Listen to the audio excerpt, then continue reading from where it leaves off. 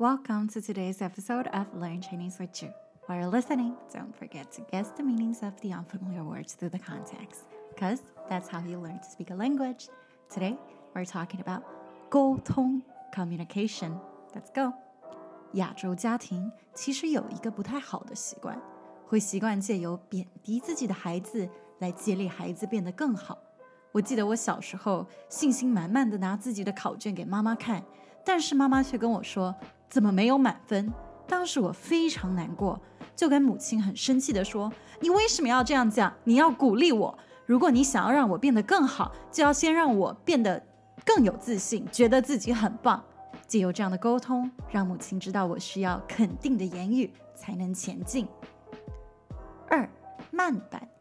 亚洲家庭其实有一个不太好的习惯，会习惯借由贬低自己的孩子来激励孩子变得更好。我记得小时候，我信心满满的拿自己的考卷给妈妈看，但是妈妈却跟我说怎么没有满分。当时我非常难过，就跟母亲很生气的说，你为什么要这样讲？你要鼓励我，如果你想要让我变得更好，就要先让我觉得自己很棒，有自信。借由这样的沟通，让母亲知道我需要肯定的言语才能前进。3. 解释部分。 Today we're talking about communication. 沟通 communication。 这其实跟我上一集讲的东西有点像。 This actually is in connection to the previous episode. 因为沟通真的非常重要。 I really think that communication is really crucial. 很多时候你会觉得委屈，别人怎么都不理解你的时候，其实很可能是因为沟通出了问题。 A lot of times when you feel like you are not understood and people don't understand you, sometimes it's probably because you are not communicating your needs well enough. 那我觉得我自己在小时候的这就是一个很好的例证。 I feel like this is a great example of how I communicated my needs with my mom when I was that young. 我那个时候大概好像也才顶多8岁吧。 I feel like I was probably 8, and looking back, I do feel proud that I was this able to communicate my needs. 我现在看回去，其实我觉得也蛮骄傲的，自己能够在7、8岁的时候这么小的年纪就能够表达自己的需求。我觉得这表达出一种情绪上的健康吧。 I feel like this actually can tell that I am emotionally strong. I'm not sure how do I say that, but 对啊，我就觉得应该是我自己情绪上也算是蛮稳定，有满足自己的需求，并且知道自己想要什么东西。那 I feel like this is actually a really common scene in Asian families. 就是在亚洲家庭其实蛮常见的，很多时候很多笑话你也会看到。 You would see this in a lot of jokes. For example, Asian parents scolding their kids. 你就会看到有亚洲父母骂他的小孩说什么 Why you not doctor yet? I'm sorry, this is spoken with a little bit of accent. 不好意思，这有点刻板印象吧。但他就说你为什么还不是医生？你要去当医生。Why are you not a doctor yet? 还有像比如说你为什么拿 B？ 你是亚洲人，那你就要拿 A 啊。You got a B? Why did you get a B? We're Asian, not Bayesian. 我们是亚洲人 with an A. 我们不是 Bayesian, not with a B. 而且就算你真的拿到 A， 父母可能还会问你 Why didn't you get an A+? Even if you got an A, your parents probably would question you on Why didn't you perform better? Other people are doing much better than you. 可能会跟你说隔壁家的孩子多厉害。 They would use other kids as an example, set a role model.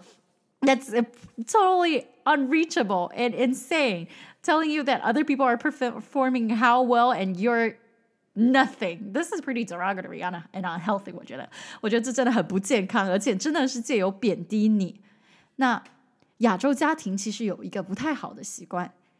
Asian families tend to have a pretty bad habit.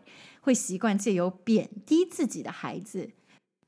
Parents would belittle their kids to encourage them.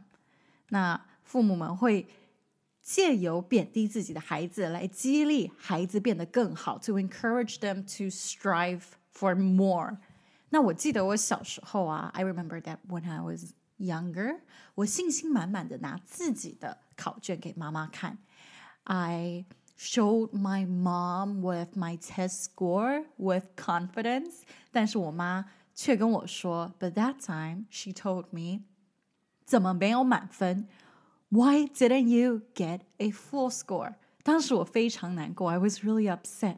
就跟母亲很生气的说 So I told her angrily, 你为什么要这样讲 Why did you say that? 你要鼓励我 You need to encourage me. 如果你想要让我变得更好 If you want me to become a better person and get better and improve, 就要先让我觉得自己做得很棒很有自信 You need to make me feel good about myself and feel like I did a right thing and be confident about myself. 借由这样的沟通 With this communication, 让母亲知道我需要肯定的言语 My mom knew that I needed words of affirmation.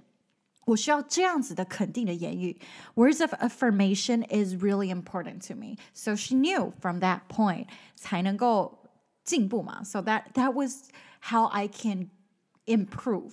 那经过这个沟通呢 Through this communication 我的母亲确实也比较少用这些贬低的言语 My mother indeed try not to communicate with me with this kind of derogatory way.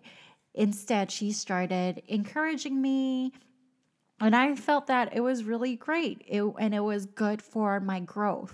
所以她开始会鼓励我啊，不再用这种贬低的言语说话，这对我自己的成长来说其实蛮有用的。那这里面的工程呢，除了我自己会沟通之外，我觉得我妈愿意聆听理解我需要怎么样的需求也非常重要 Then in this case, apart from me communicating my needs, I feel like my mom also did a great job in terms of listening, 聆听去倾听 listening my needs and actually adjust her communication method 去调整她自己的沟通方式 Well, thank you for tuning in today. I'll see you next time.